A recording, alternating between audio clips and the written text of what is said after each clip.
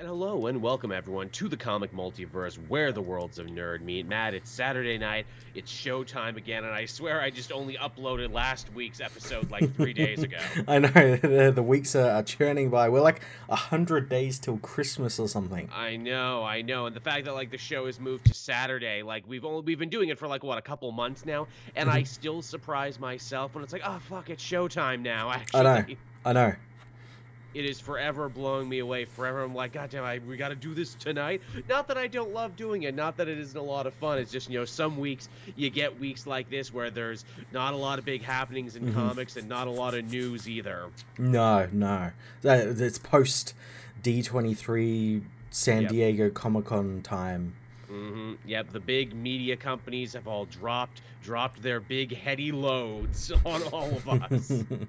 And now we just have to sit here in the afterglow of it all. Just taking it all in until the next big load drop.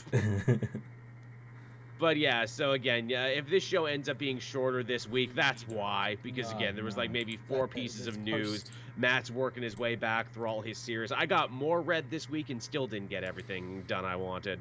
I've like almost finished everything I intended to read this week, which never really happens. So I'm really excited, and it's given me that extra like push to just keep going and keep rolling it into next week. I've seen you upload your videos there. I've seen you work through it. I just finished Daredevil before we started here because I know I wanted to get that done. Yeah. So what was your week like, Matt? Because, this, of course, is also our chance to catch up with each other as well as catch up with the fans. My week it went by really quickly.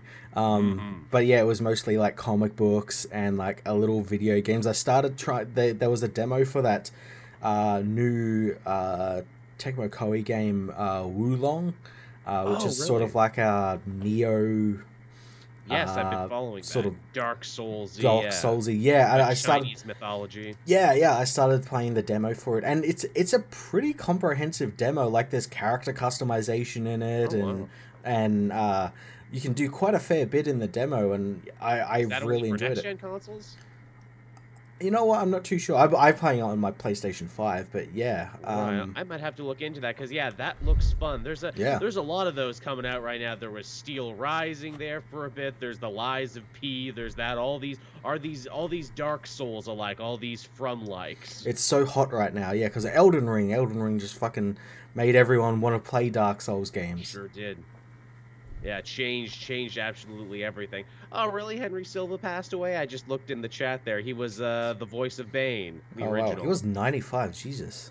Wow, he was. Which means when he was voicing Bane, he would have been in his like early 80s, early 70s, Yeah. Oh, I mean, Jesus. I knew he was an old man. He was like a, well-traveled actor and everything. Plus, Damn. That show was famous too, which, hey, this is actually a pretty good tangent because, what is it, the 30th anniversary of Batman the Animated Series this week? Today, I think. Yeah. No. Batman Day is today. And yeah, right. I think earlier on the week it was Batman the Animated Series anniversary. Of course, which funny those things coincide. So yeah, happy Batman Day to KT in the chat and all others who celebrate, all the other Bat-Paterians out there. Who observe the day, yeah. Who observe the day and keep it holy, keep the bat in Batman Day. Unlike what some of them other folks would say. Yeah, that Wulong game looks fun. I'll have to check that out if there is a playable demo on that one. I want to see that for myself because it does look cool. Yeah, it's really damn cool. There's a lot of cool things that it does. It doesn't overwhelm you in the demo, and just it kind of just let you go and just here have all these weapons. Just fuck around in it. I like it. I like that a lot. There was a lot of video game stuff this week. We got a big trailer there for God of War Ragnarok. There, a big story trailer. It looks fucking awesome. Looks fucking great. Hell, what is that? I was in the room with someone who doesn't even play video games. They saw that trailer over my shoulder, and they're like, wow, that looked cool. I'm like, it is cool, isn't it? Yeah. I'm really excited for that. That comes out in November, I think. Yes, yeah, sooner than we think, which, goddamn, I guess I'll have to fucking motor on getting an actual next-gen console. That's the game that more than anything is going to kick me in the ass to get a next-gen console. Yeah, that one. Yeah, I'm actually also looking forward to the new Call of Duty, which comes out next, like, I think in exactly a month. I just got because I pre-ordered it, I got the open beta thing, so I'm downloading that currently, and gonna probably play some after this. What's the new gimmick for this one? There's always a gimmick. I haven't really been paying attention, but it just look because it's a sequel to Modern Warfare, the good one, the good one that they released not too long ago, not Cold War or Vanguard. Right. So it's just building on everything that was good on that, and I think in this one you can like hang from ledges now and like shoot, and I saw something about where like you can use like your handgun while reloading or something, which is really cool. Yeah. Now, when you say the sequel to Modern Warfare, you mean the sequel to the new Modern Warfare, yes, the not reboot. The old Modern Warfare. The reboot, which is kind of basically the same, more or less, same characters and everything. So yeah. I never played that. I am quite a few Call of Duties behind. Usually, I always wait for them to come down in price, and then that one's the good one. They never come down in price because they're always so popular. But that Modern Warfare, that one's the good one. Cold War was there. Vanguard was just bullshit. But yeah, the Modern Warfare, the guys that, because they alternate. There's two studios that do the Call of Duties, and they alternate through the years. So the ones that do the Modern Warfare ones are the good ones. Yes, and then the other guys do the zombies and everything. Yeah. That's their thing. Yeah. See, I did know that. I used to be into Call of Duty there back in the PS3 era. I used to know what was going on. Shit, I played the the World at Wars and the Black Ops and everything for the story. Mason and the numbers and everything. Yes. Which, to their fucking credit, they kept building on that in all their other games. Yeah, Cold War is basically just a remake of Black Ops 1, and it's exactly the same, but it's all like CIA, Reagan is a main character, and all those bullshit. Yeah. We gotta stop the Russians, and we gotta do something. Yeah. Which, again, part of me actually kind of likes when Call of Duty gets all weird like that, and it's not just like, military in the trenches. Yeah, it's all like cloak and dagger shit. Yeah. Very, very Tom Clancy. Yes. Which is funny because Tom Clancy puts his name on a lot of video games. Yeah, not so much anymore because they've fucking done making video games with his name on it. Ain't got no Splinter Cells. Ain't got no Rainbow Sixes. Every year we keep thinking they're gonna make a good one. Every year we think it's like, oh, is this the year Sam Fisher and them come back, and they never do. Never do. Sam Fisher comes back in a mobile game or something. Yeah. We are weirdly closer to getting a new Prince of Persia than we are to getting a fucking new Splinter Cell. We were meant to get that new Prince of Persia by now, but like it got delayed, or like they're like remaking the remake or something. Right. Well, when they showed frickin' Assassin's Creed Mirage, that's what I thought. I'm like, oh, is this finally the Prince of Persia game? Oh no, it's another Assassin's. Okay. Another Assassin's game. But it's like one of three because they've decided like, hey, our games are really bloated, so instead of making one gigantic game, we're gonna make 3 smaller games now. They're making 3 smaller games, and 2 of them are like episodic, where like they're part of a larger block of things, and they're like episode 1 and episode 2 or something. I have no fucking idea what they're basically making it a live service, basically. Yeah, which again, I feel like on one hand I don't hate it because it's like, look, there's a lot of great workmanship that goes into the Assassin's Creed games. The historical accuracies, the architecture, the dead languages and everything else. But it just gets fucking buried under so much bullshit every time. Yeah, Valhalla was like they got progressively more bloated. You had like Origins, which wasn't too long, but it was quite big. Then you had Odyssey, which was just holy fuck. Just Jesus Christ. And then they basically doubled that for Valhalla. I never finished any of them for that reason. I loved the first couple hours. I was having so much fun for the first couple hours. And then it's like, oh, this just keeps fucking going, huh? Yeah, I powered through, especially Odyssey and Valhalla. I just powered through those main missions. It's just like, fuck everything else. I don't care about special armors or doing flighting or anything like that. You don't need it either. yeah I don't give a fuck that I have to drink through all these different taverns to win something. Yeah, again, it doesn't matter. I don't care about the river raids that they added later. Yeah which has a different currency than the other currency because these games are fucking mobile games now. Yep. I don't care about that guy who comes to your village and offers you epic loots. Yes, that you kind of have to pay for. Yeah, that's kind of bullshit. Yeah, if they get smaller, if they get more concentrated, that's fine by me. Yeah, I'm all for it. You were also saying too you're very excited for all the new samurai and farming games that are coming our way soon. Yeah, we had like a Nintendo Direct and a State of Play on the same day, and like all of Nintendo Same stuff game was floating in like all about farming simulator. They all had some aspect of like farming or like hot everyday now. slice of life. And then over in State of Play, it's like every game is now a samurai game. Which is fine by me. What Yeah. is there? They got that Team Ninja, ironically making a samurai game, Ronin something. Rise of the Ronin, Last of the Rise of the Ronin. It looks fucking awesome. It looks sick as fuck, actually. I'm like, oh, this will probably be blasphemy if I say this out loud, but this is kind of what I wanted from Ghost of Tsushima. A little bit more I get it. personality and a little bit more bombast. Yeah, I get it. Yeah, it looks fucking awesome. It's set in like the 1860s or something, so it's like completely separated from Ghost of Tsushima. Yeah, which is totally cool. I mean, there can be more than one. Also, the thing that made me and all the other Yakuza fans in the world let out a massive, orgasm of pure joy. Hey, the second Samurai one that you never got to get here in the West? Well, we're remaking it, and it's coming out. Oh, God. Yeah, with all the original voice actors and everything, and looks great. It looks so good. I cannot believe that series used to be this, like, totally underground, totally, like, niche within a niche thing, the Yakuza games. And now they're actually showering so much love and appreciation on it. Yeah, again, memes made it what it is now. All those memes of, like, Ryu and all those people, Majin and all those guys, just ripping all the their memes. shirts off. Yeah, slamming the fucking tables and all, fighting men in fucking diapers and all that shit. Yep. Thanks, memes. Yeah. We owe you one. Also, hey, this also leads a question. I had many people ask me this when I was celebrating. People are like, oh, this is cool. Where do I get into the Yakuza series? You can get in at 0. You can get in at Kiwami, which is the remake of the first one. I don't think there's a wrong way to do it because I feel like they built Kiwami to kind of be played after 0. Yeah, well, I was always taught to play Kiwami 1 and then play 0 and then play Kiwami 2. Again, because you'll appreciate all the background stuff in 0. That's the thing. You'll appreciate all the background stuff more. I'm a weirdo because I played the original Yakuza 1 with the English voice cast on the PS2. Friggin' Bill Farmer's in that game. He plays the detective buddy. Fucking Goofy is your friend in that game. Yeah, Mark Hamill he's Majin, isn't he? Yes, he is. Mark Hamill is fucking Majima, and he's just doing his Joker voice. Yeah. The English voice cast on that game is friggin' wild, I tell you. It is. It really is.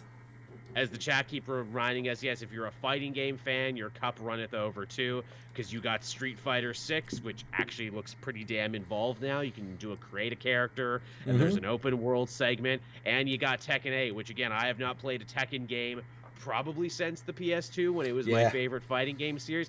This looks like it's enough to get me back in. The one thing that really kind of intrigued me, and I'm never intrigued by fighting games, I just don't like them at all, but that it's running on the new Unreal Engine 5, so it'll be like a truly next generation game. It looks pretty as fuck. There's no doubt about it. It looks like eye-gougingly gorgeous. Yes, it does.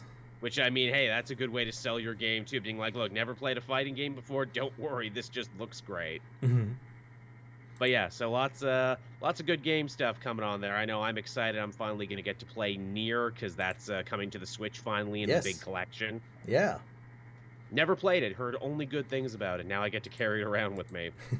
At least it's not the awful Western remake they did. Oh, yes. The original Nier. Where they tried to, make it for, like, a Western audience because they didn't think everyone would like the original Japanese Nier.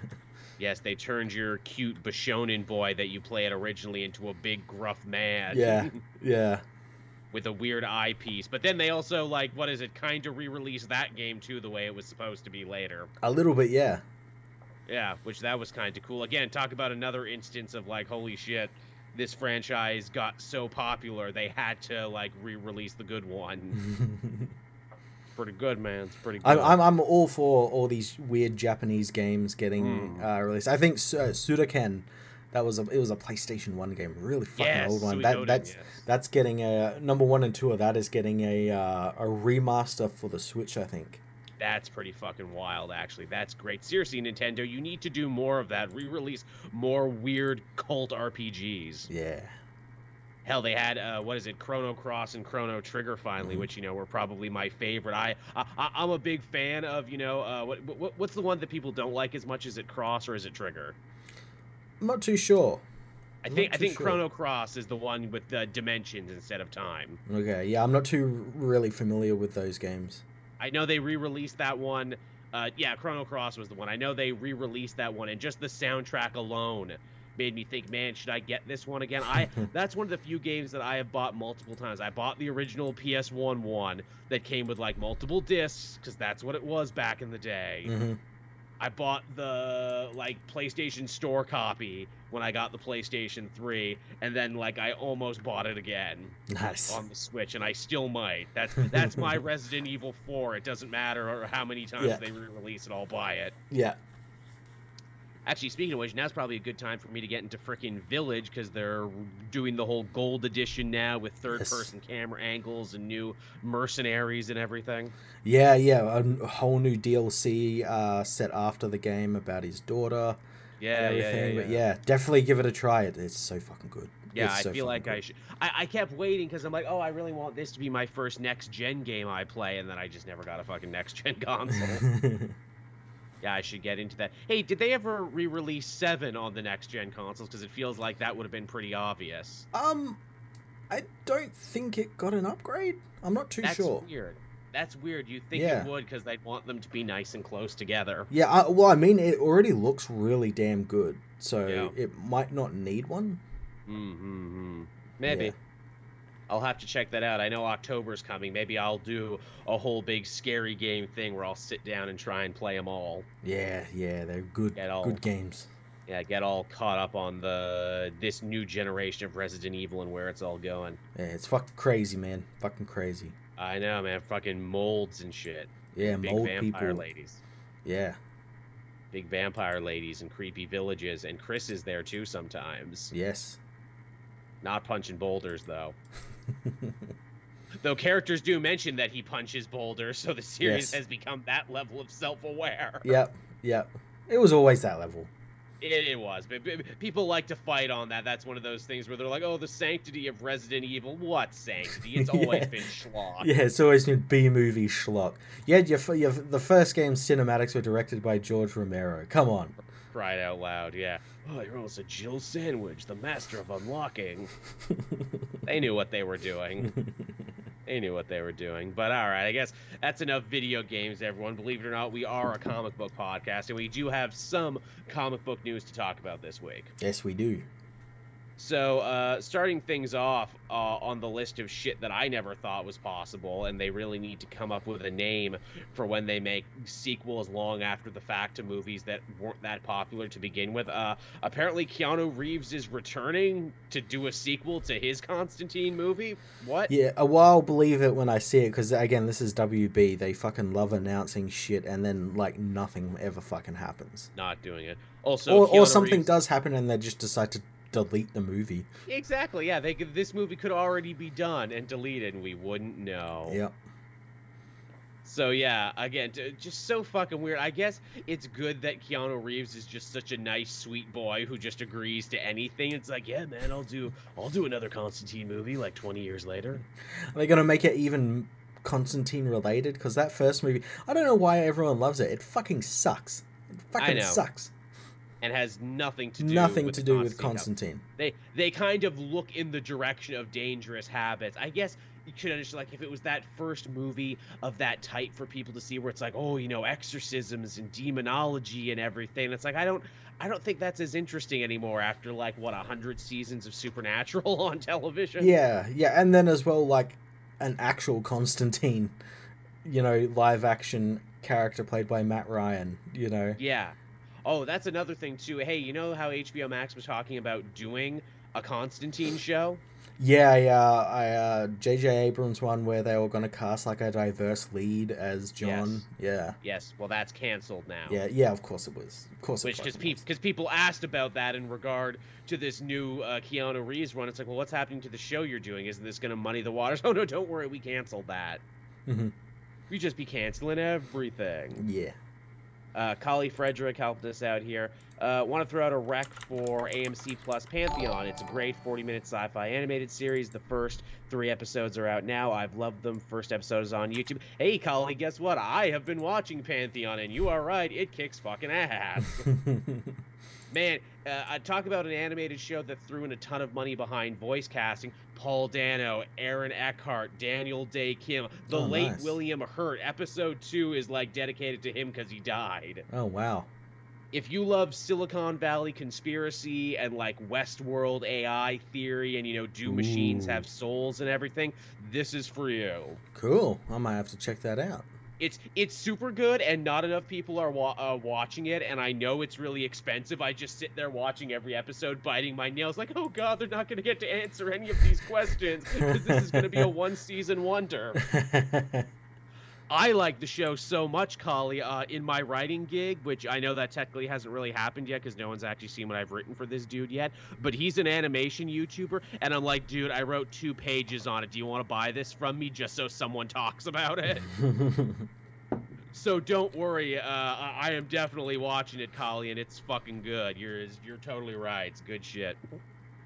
Also, AMC Plus, I didn't even know AMC had a streaming service, but they do. Oh, really? Yeah, it's on their streaming service. I guess it's not on regular TV. Okay. Everyone has a fucking streaming service now. Everyone fucking has one. And streaming services, you know, one eats another one. It's like the goddamn War of the Planets. Yep. That's that hot new rumor now for Warner Brothers that Zaslav is fucking things up so much they might end up actually fusing with, what is it, Paramount? Universal, I think. Yeah, they might end up fusing with Universal in the next couple of years. That's going to be weird. That means WB will own the rights to Hulk. Whoa. When Hulk smashes Batman. Well, apparently the word on that is that Marvel may have actually gotten them back, or at least signed a better deal, which is why we're going to be getting probably another Planet Hulk movie. Yeah. So who knows about that? Yeah, that will be weird. Also, it'll be weird for Universal Studios, the theme park. Does that mean they'll get DC characters there now? Yeah, holy shit, I'd never thought about that. Yeah, one of my park friends brought that up, and I'm like, whoa, I gotta fucking sit down a minute. Who has the like, rights to use DC characters in theme parks in, like, America and Canada? Here we have Movie World, which is, like, Village Roadshow, WB, so, right. Like, that's like the only theme park that uses DC characters. That's an excellent question. I know Wonderland here in Canada, which is somehow also kind of connected after the fact to the Wonderland you guys have in Australia. Okay. They had a bunch of deals with a bunch of different characters. Like, they had all the Hanna-Barbera characters and some of the Warner Brothers cartoon characters. I don't know if that extended to the DC comic characters. That's a whole thing. Okay. But yeah, that's an interesting topic. But yeah, there's talk that they might be buying them up, which is like, well, hey, isn't that a huge, like, antitrust issue? Well, not if Zaslav undervalues the company enough and sells it off for parts. And just starts deleting movies left, right, and center, you know? Yeah, exactly. Well, now you don't have a full control over the market because I deleted most of the market. Yeah, Six Flags. I forgot about Six Flags. I don't think I've ever been to a Six Flags. Yeah, we don't have any of that sort of shit here. Because it's Six Flags over Texas. Yeah. Someone explained it to me once why it is Six Flags over Texas, but I don't remember why. Someone asked me, hey, Joel, are you excited for the big 3-hour-long Law & Order crossover event they're going to be doing for the new season? You know I am. Is this their Crisis of Infinite Earths? I'm damn sure it is. They've been working up to it forever because they brought Stabler back, you know, and he got his own show. He got his own spin-off, and he keeps crossing over with SVU, and then they brought back Original Recipe Law & Order with Anthony Anderson. That's honestly not as good. Anthony Anderson is in Law & Order? What the fuck? This is the most fucked up part. Yes, he is. He was the, like, main cop on the show before they canceled it, and it was off TV for, like, 8 years. Fuck me. And he came back, and I'm like, why did Anthony Anderson come back? This was your chance to completely fresh slate it with a new cast of cops. Did he want to come back? Was there a lot of fans for his era of the show? I only, like, Anthony Anderson to be is, like, just, like, a comedy actor. Yes. Like, he's in that first Transformers.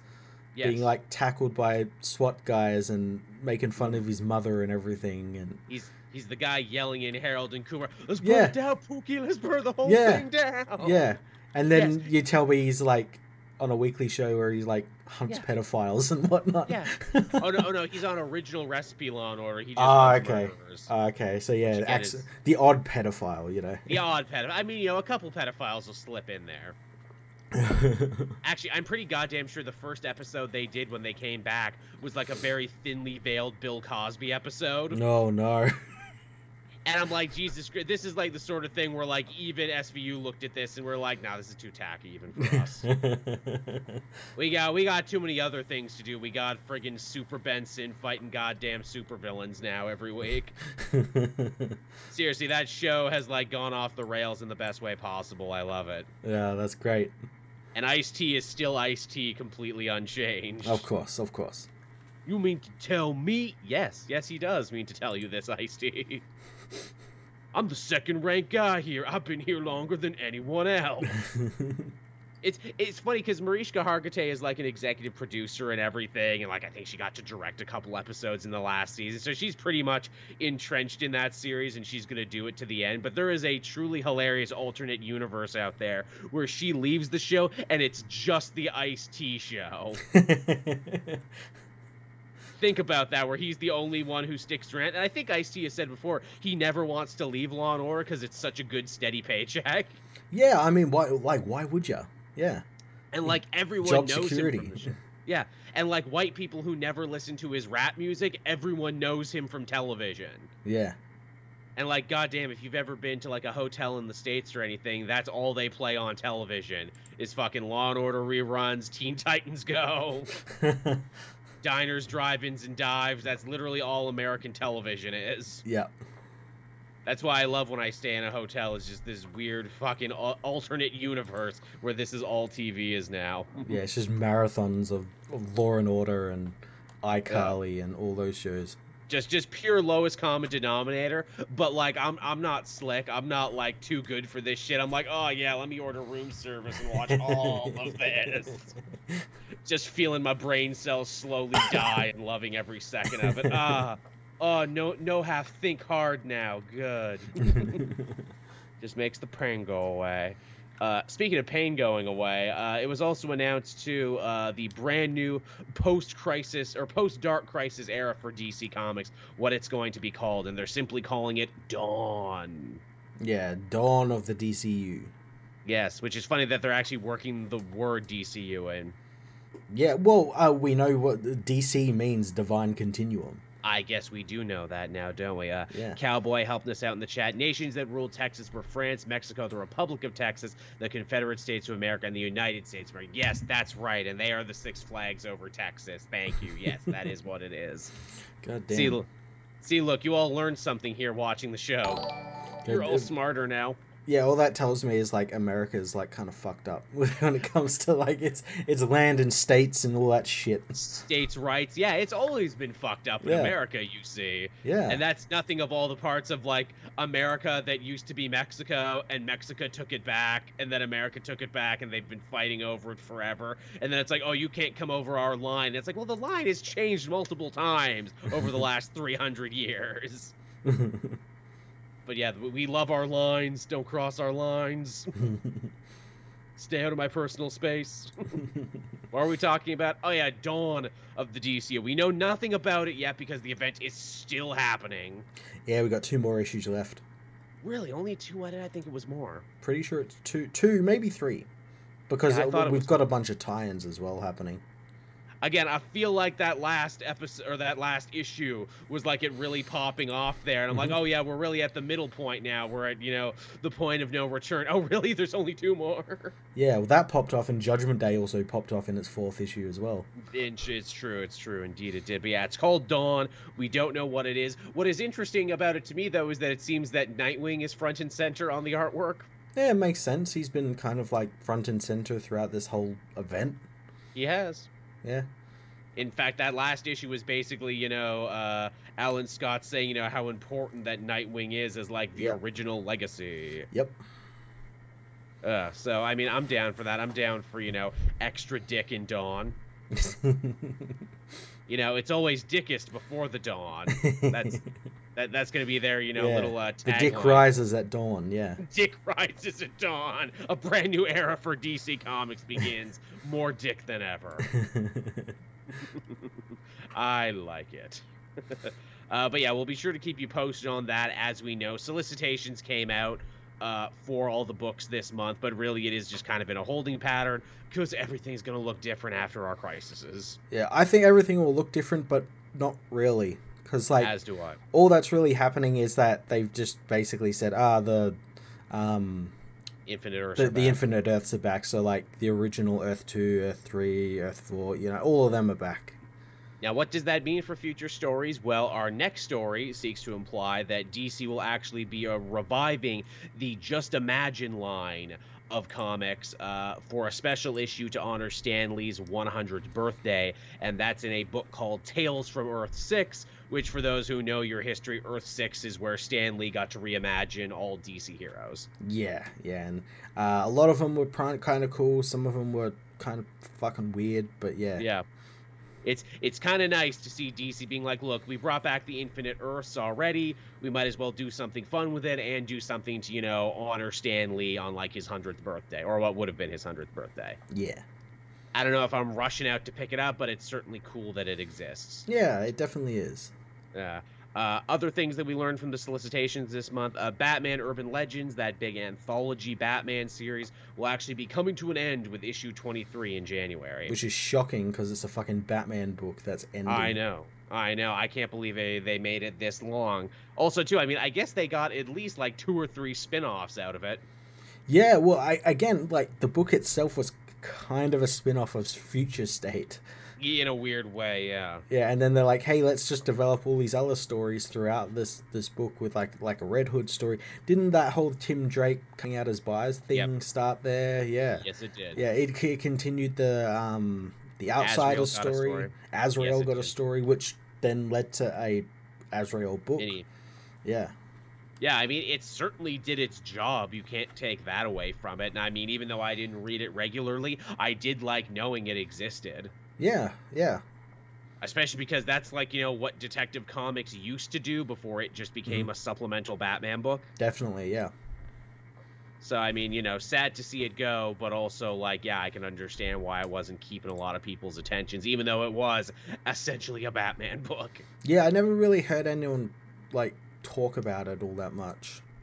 I mean, people were definitely reading it because I would have questions, and then someone would be like, oh, they actually answered that in Urban Legends, and I'd be like, fuck off, really?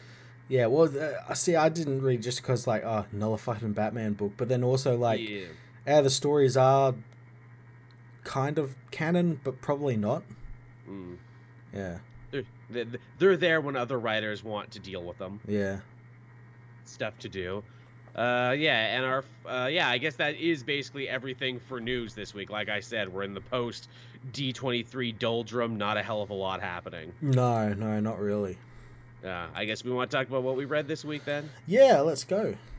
All right, where would you like to begin, Matt? Well, let's talk about Judgment Day, because we had like a couple of fucking books come out for this.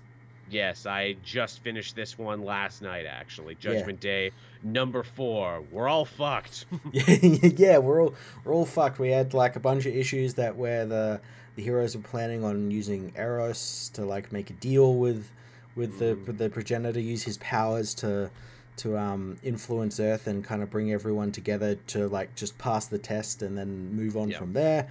I do like Euros being like, I don't want to use my powers that way. It's kind of fucked up to do it. Yeah. The galaxy's greatest pervert deciding like his powers are fucked up now. He's like, you know what? Consent matters, I have discovered. In my time in the exclusion, I have been reading Twitter. Yes. I have been thinking, I have been learning, I have found religion, and I have decided. And I love all the other heroes are like, well, time to put those new scruples aside, motherfucker, because we literally have no other ideas. Yeah. It's you or nothing. Yeah, and it turns out that doesn't work. And, like, the world fucking dies. Yeah, seemingly the world dies. They do everything they can. They get all the peoples of the world together. They promise them eternal technology. They Yep. promise them, mutant gifts and everything. All the other heroes get judged, and you'll be surprised by, who makes it and who doesn't. And then only at the very end is Star Fox like, hey, look, we're doing really good things here, but could we maybe have a little bit more time? Could we maybe Yeah. have like till tomorrow to figure this out? And the progenitor, the fucking Celestial's like, you know what? No. Yeah, you keep wasting the tomorrows we give you because nothing fucking changes, and it's kind of fucking right. Is the crazy part about it, isn't it? Where it's like, man, friggin' Kieran Gillen is clearly going somewhere like very topical and very raw and real. Where it's like, don't we all feel like this is the way of the world now? Don't we all feel like we are on the fucking edge of the apocalypse at any moment? Yep. And it's like, fair enough, man, that you made this into a Marvel story where no one can help because people have to help themselves, but they never will. Yeah, and book ends with like the progenitor like killing like a bunch of people, but not killing Captain America. But no, he lived. I wonder if it's going to be revealed that all the people he voted down will live, and this will be like their hell. Right, is this like a rapture situation there where it's like, oh, I took all the good people away, but I left all the thumbs down people here? Yeah, to like, because this is their punishment. They have to live with it. Yeah, they have to live with the blasted Earth. Yeah, because I was thinking that like when we saw all the people getting judged, and I found it like really quite interesting that whenever someone was getting judged, like if it was an Eternal, they'd be like, okay, yeah, cool. If it was a human, yeah, cool. But when it came to mutants, literally every mutant that got judged was like, I don't, subscribe to your rules. Ideology. I don't wish to be judged. And I thought, that's kind of like fun. It's like they think that like just like covering their eyes and ears and shouting will make this all go away. And it's like Xavier's like the biggest one, where it's like he doesn't even notice being judged because he's too busy somewhere else where he doesn't need to be busy. So full of himself, so high on his own sense of superiority, he doesn't even see it. My favorite one is Miles. Miles is so busy saving the world and being a hero that when he gets a thumbs up from the Celestial, he just gives a thumbs up back. Yeah, because he thinks it's just Spider-Man giving him a thumbs up. Yeah. Oh, thanks, and man. Then Doom just like laughs it off, so it's like, yeah, sure, thumbs up. Friggin' Daredevil cries in Catholic angst because God doesn't love him. Yeah. And Daredevil's like, I know. Yeah. Luke fails because he's a politician. Yeah, just by being a politician. Yeah, by default he fails. Yeah, you fail. Icarus surprisingly gets a thumbs up despite telling God to go fuck himself in the last time. Cersei gets a thumbs down even though it was her plan to save everyone and her plan worked. Yeah, but she lied to a bunch of people, so... Oh, you lied, which is the worst thing, apparently. She does turn it into a good joke where it's like, maybe he's just mad I don't wear green anymore. Yeah, he doesn't like my fashion sense anymore. Doesn't like my fashion sense, why I got a thumbs down. Yeah. Yeah, Judgment Day continues to be really interesting and really high-minded and have, like, way more ideas than the last, like, 3 Marvel events put together. Yeah, again, you put Kieran Gillen on it with, like, an idea that he's had running through his X-Men books and through his Eternals books, and just, like, getting him to pay off all of that. It's just so fucking good. I can also hear the voices of people being like, can't they just punch each other? I'm like, don't always complain when these events happen when they just punch each other. Now, here's a writer actually trying to give you a little bit more to chew on and you're mad about it. I've been getting that as well. People want it to be simple. I'm like, it really is that simple. If they get voted badly, they fucking die. If they get voted good, they live. Yeah, simple as that. It's very simple. I guess, from a big Marvel book we had this week to a big DC book we had this week, I had Batman vs. Robin #1. Have you read this yet? I have, yes. Fucking Alfred comes back. Yeah, the real Alfred, it seems. Seemingly, yeah, he just shows up one night out of the rain. He still thinks that City of Bane is going on, which is a fate worse than death, if you ask me. Oh, God, yeah, he's trapped in a Tom King book. Jesus. Help me, Bruce. I'm trapped in a Tom King story. I'm in an existential crisis. Is everything still up its ass and makes no sense? Are we in a dream? I don't know. Does the whole thing suddenly feel like someone is taking the piss out of all of us? No, Alfred. We're in the here and now with Mark Waid, who actually goes out of his way to tie together many continuity points that I was not expecting. Yeah, tie his own continuity points, Joshua Williamson's continuity points, and even a little Chip Zdarsky. Shocking. Good on him. Yeah, he brings it all together. I was not shy about talking mad shit about this series in the lead up because it felt like just to set up this story they had to hijack like several books. They did. And they had to make Batman and Robin artificially still hate each other even when they totally should have reconciled like several times over. But for what it's worth, I actually really liked this one. Yeah, it was pretty good. It was fun. It was interesting. The book gives the rub to characters that you wouldn't expect. Frickin' Joaquin Thunder and Tim Hunter are like evil brainwashed Damien's little minions. Yeah, that was really fun. That was a fun action sequence. That Batman going up against magic and fucking him up. Yep. Friggin' Joaquin brings the costumes to life in the cave, brings the big dinosaur to life in the cave, and he has to fight them. It's great. Yeah, it's cool. It's great stuff. The fact that it seems that the Alfred plot and the Damien plot are not connected because Damien actually stops in his tracks when he sees Alfred, but then just chops it up to being a Batman trick. Yeah, that's what I assumed before those pages happened, that, like, Damien's done something and it's brought him back to life, and he's like some weird homunculus amalgamation who's not really Alfred. Yeah, which, I mean, Damien had the chance to do that in his own book and chose not to.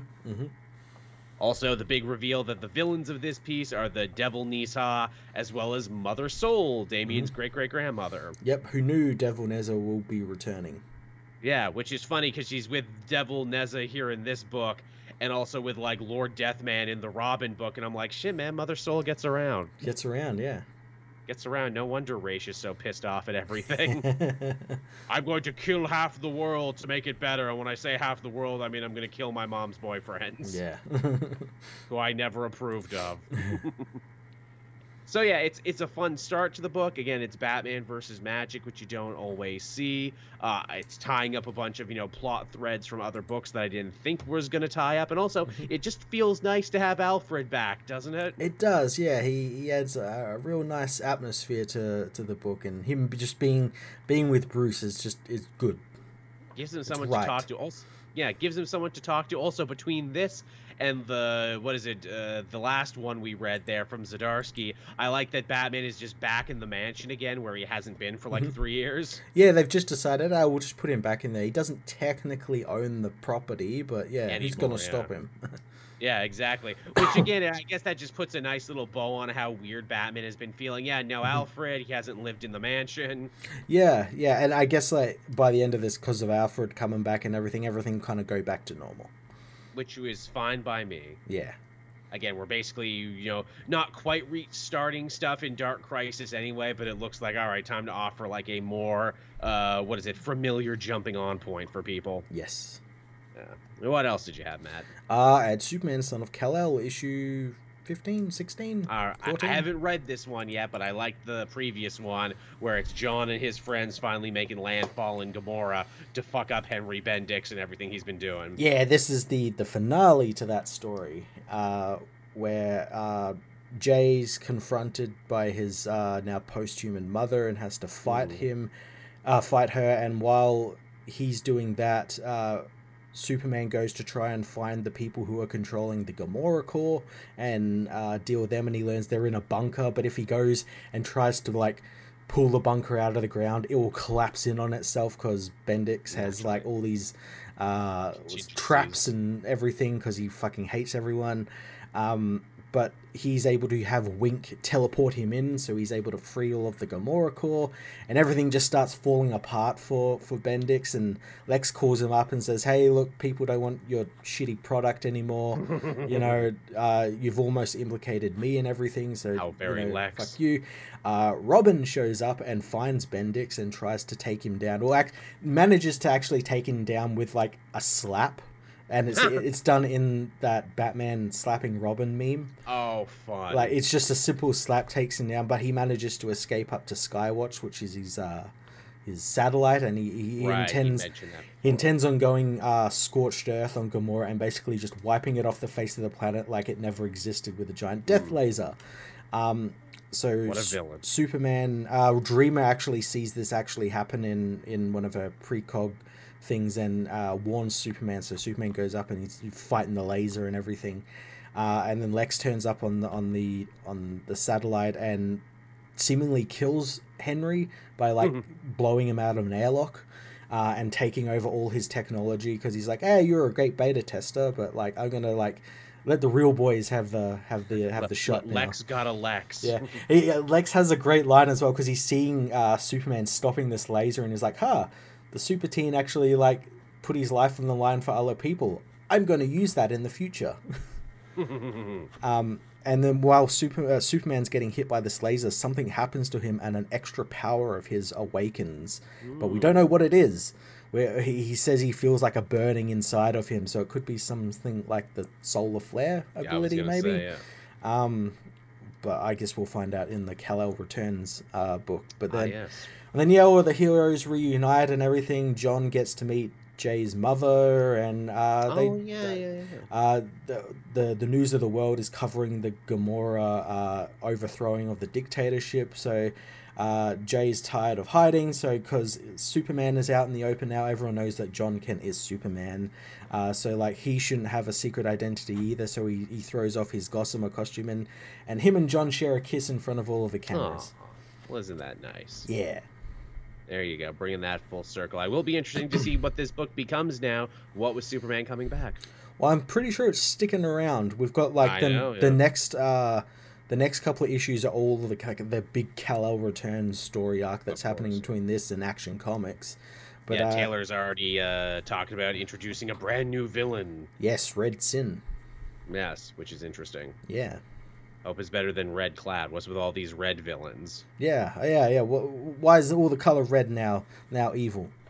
Yeah, exactly. Like, red's fine. Could be any other color. It could be any other color. Purple. We don't get enough purple villains. Actually, we have lots of purple villains when I stop and think. Particularly Superman has a lot of purple villains. Indeed he does, yeah. Wow, fuck, now that I stop and think of it. You know what? Purple's the worst color for Superman villains. Too many. Okay, red was a good idea. Yeah, all right, fair enough. Yeah, red's okay. Yeah, I'll be excited to check that one out and read it when I get a chance. Yeah, it was great. Now, a book I read this week that I was wildly disappointed in was actually Amazing Spider-Man #9. Yeah, what happened in it? So this is a ridiculously long after the fact tie into the Hellfire Gala, even though that was 2 fucking months ago. For what? I know, right? So you remember in the Hellfire Gala, there was a whole thing about how Moira McTaggart had taken control of MJ so she could infiltrate the party, so she could steal a bunch of information about the Five and sell it off to Droog and the Eternals. Yep. Well, this is the continuation of that. This is Wolverine and Spider-Man going after her. Oh, okay. And it's not much of a story, honestly. Yeah? It gets especially fucked up in the timeline, because it's like, wait, so this was 2 months ago, but it was also right before Judgment Day that's going on right now. Also, Spider-Man was in his party clothes, but comes back wearing his brand new Norman Osborn costume. Well, how the fuck did that work? Also, Moira's plan makes no goddamn sense to anyone if you haven't been reading the X-Men books. Yeah. If you've not been reading that and just been reading like Spider-Man and Avengers, you'll have no fucking idea what's going on with her. Cause she literally explains nothing. She's like, ha ha ha, I got what I wanted. Now I'm going to kill Mary Jane. Why?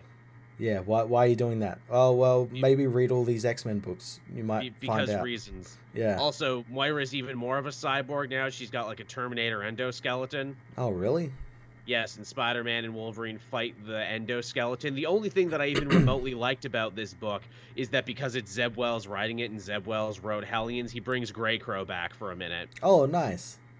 It's the one thing I liked about it, the one little bit of a Hellions connection. But yeah, nice. This is one of the most skippable issues in a long time. I'm like, what was the point of any of this? Yeah, wow, that sucks. Especially, I think next issue is going to be a Judgment Day tie-in. Oh, is it really? I think so, yeah. Oh boy, that's this series, man. It really can't get the ball rolling. It also really only seemed to exist to reestablish Spider-Man's connection to Wolverine and the mutants, because they're going to be part of that dark web crossover soon. Oh, really? Yeah, because it's what is it, Madeline Pryor and frickin' evil Ben Reilly clone Spider-Man teaming up to do evil clone things. Oh, fun. Yeah, it's got a lot of tie-ins, actually. It's going through that. It's going through Venom. Miss Marvel's getting a special issue because she technically works for Osborn, and that Golden Goblin book is getting a tie-in. Jesus Christ. It's going to be a big event. They don't always go big for Spider-Man events, but when they do, they go hard. Yeah, fucking A. I hope they're better than this one, though, because this is like, wow, this really makes me scared for the Dark Web tie-in, where it's like, Jesus Christ, teaming up X-Men and Spider-Man should be great, but it's not two tastes that taste good together. I'm also pretty sure this was supposed to have a tie-in with Wolverine, too. It was supposed to be like a two-part story, but I'm pretty sure they axed the Wolverine part, which is why this one ends so abruptly. They probably axed the Wolverine part because Benjamin Percy, for some explicable reason, is doing like a Kraven origin in his X-Force and I think his Wolverine book as well. Little self-indulgent, but I like Kraven too, so sure, why not? Yeah, both his books for Judgment Day have had barely anything tied into Judgment Day. Naturally. Yet they have like Judgment Day all over like the covers and everything. So The general consensus seems to be if Kieran Gillen didn't write it, you don't have to read it. Pretty much, yeah. That's pretty... Like, I checked out Marauders as well, and Marauders like, it's kind of tied in, but nothing big happens here. I mean, shit, even Gillen himself has a hard time doing it in that Sebastian Shaw Immortal X-Men thing. It's like, we spend the first couple pages tying into it, and then we do a Shaw story that doesn't really go anywhere. I kind of liked that issue. I thought that was pretty fucking cool. I mean, it is fun that Shaw just doesn't give a shit about the end of the world or anything. He's just trying to profit off it and trying to, like, buy brandies that cost more than planets and shit. Yeah. I mean, he kind of cares by the end, if only so much as like, well, I guess if the world is destroyed, I can't make any more money, so I guess I should try and save the world. Yeah, I kind of like that. I like the shit with his dad as well. He's like burning his first $1 million on his grave to keep the hellfire warm. That's fire burning. So fucking cool. That's some pretty metal shit, I will agree. That is some pretty Sebastian Shaw shit. Also, weirdly ties into what Spurrier is doing with Legion of X because he meets Mother Righteous. Yeah.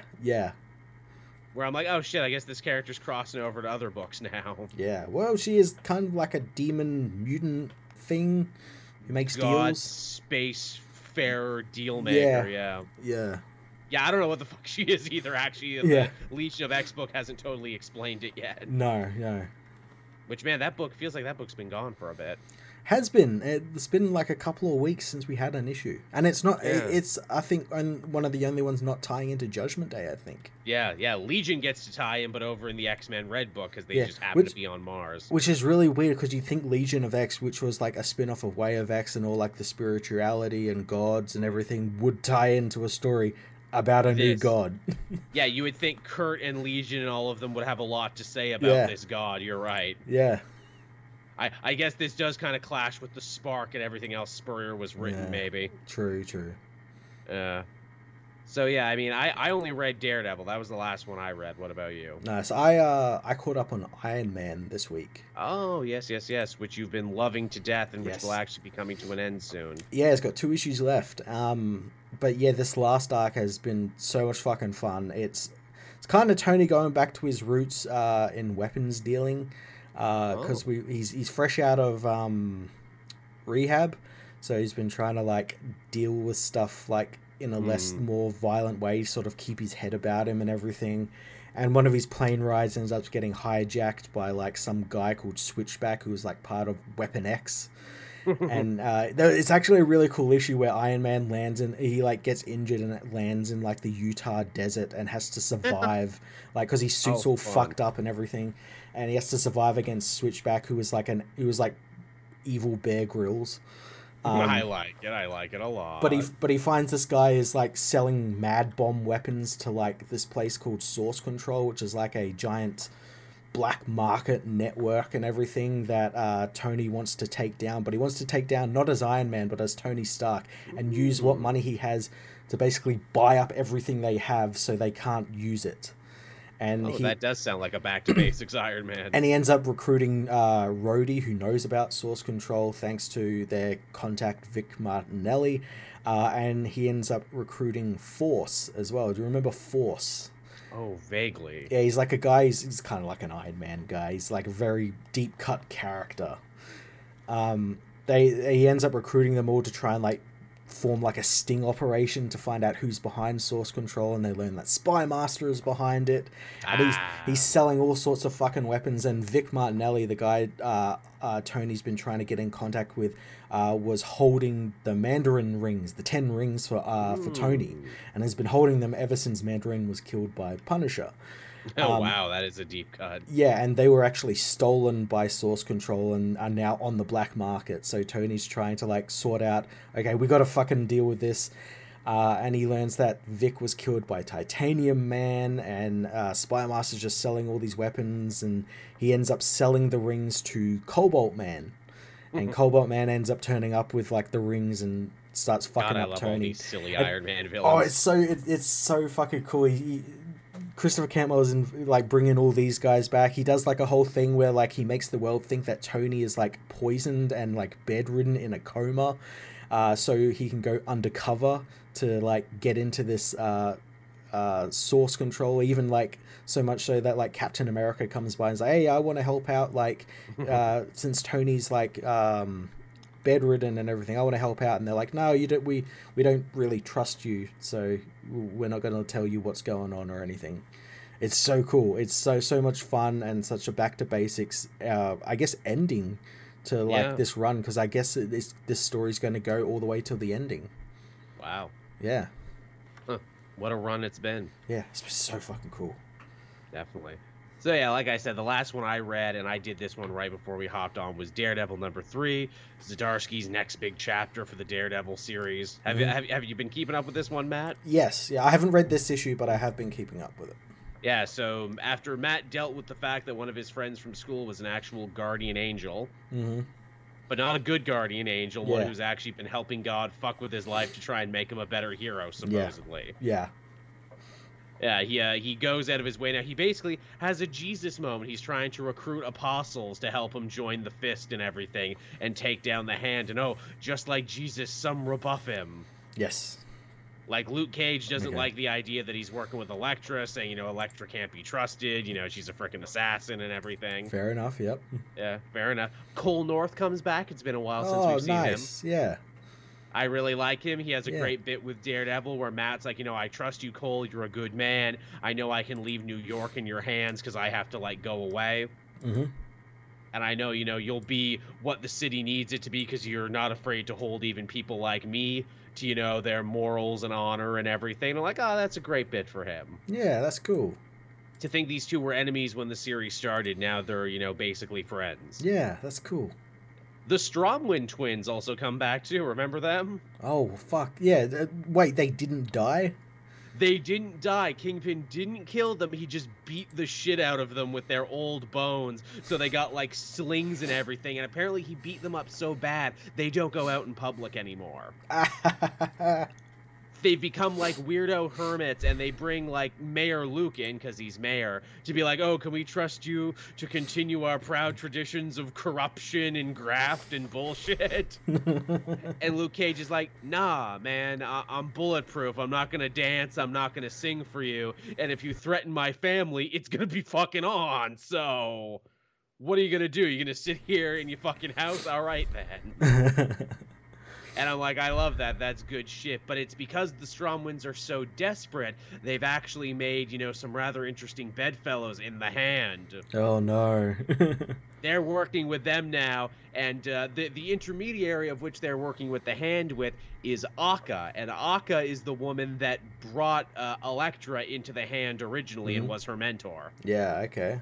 And she fights Daredevil, and she beats the shit out of him, and she does, like, the whole, pressure point kung fu thing. Cool. And says, yeah, man, you got your orders, you got your prophecy that you're working towards, that, the Fist will destroy the Hand. Well, we got our own prophecy we're working on, and it has to do with our new leader, a guy you would know, a guy named Frank Castle. Frank Castle, yeah.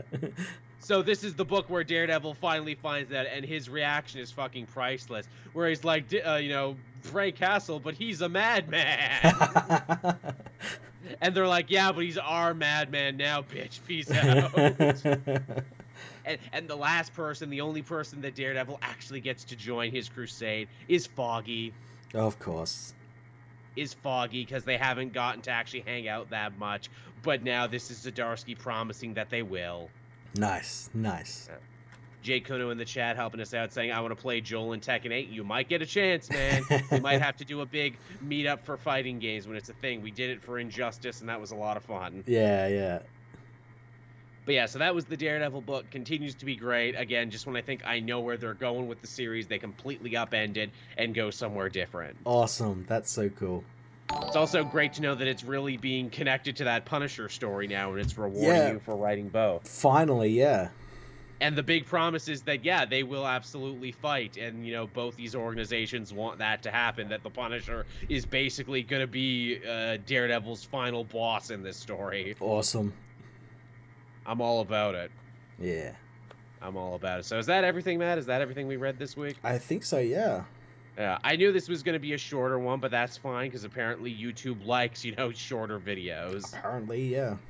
Apparently. We hope you all enjoyed it. We hope you had some fun here with us. Sorry it's not as long as normal, but, maybe because it's shorter, maybe we'll actually be able to get it up quicker on Patreon and up on the channel itself. So be sure to check that out, everyone. Thank you, everyone who donated to the show. Again, you're the reason we keep doing it live. Yes, absolutely. You're the reason we've tried not to miss one. Matt and I will be back again. We'll have more stuff to talk on, and get excited because the Retro Hero video for this month, whenever we end up dropping it, is we're going to be talking about friggin' Pennyworth episode 1. Yeah, I've already watched some of the show. I know. And it's pretty fucking good. I can't believe that. I was in utter shock and dismay. You think you were in shock? I was in shock. I'm like, why is this kind of awesome? Again, you said they actually really nailed the period piece aspect. Oh, it's so good, and the guy playing Alfred is like I assume because it's by the same people who did Gotham, so I assume this is meant to be the Alfred from that. Right. I mean, there's nothing that really signposts that it can't be, and it's like a different Alfred, but right. But yeah, the guy playing Alfred is like legitimately like good. Like his accent is like he's basically just doing like a young Michael Caine. Wow, and here I was all excited because we were going to read Amazon reviews for the show, and I thought that would be funny, but now you're telling me I might actually enjoy it. Fuck. Yeah, it's pretty good. It's pretty good. To think, in this experiment where we watched shows we never watched before, the only one where we're like, oh, this wasn't great, or, at least this wasn't for us, was Crypto. All the other ones are like, oh, it's pretty good. Yeah. Yeah, why didn't I watch this? It's pretty good. We'll have to choose one we know is like fucking awful, like the Cape. Yeah, or something like that. Yeah, we'll have to follow this up with what are the worst ones? Yeah, like knockoff superheroes where like they created a superhero show where they didn't have any like ties to actual like franchises or something. Yeah, that Michael Chiklis show, No Ordinary Heroes, where it was basically like budget shit. Fantastic Four. Oh fuck yeah, I forgot about that. Poor Michael Chiklis. Yeah. Yeah, we'll definitely have to do that. I had a couple arcs in mind. I usually like to let the patrons pick that, and you too can become a patron for as little as $1 a month, and you can help us decide what our next arc of episodes is going to be when we do that. But yeah, don't be shocked if we end up doing that next week, everyone, in case some big news ends up dropping between here and now. Yeah. Because I figure if we're going to do a shorter episode, then we might as well just do a Retro Hero where at least, it's focused and, slightly more interesting. Exactly, yeah.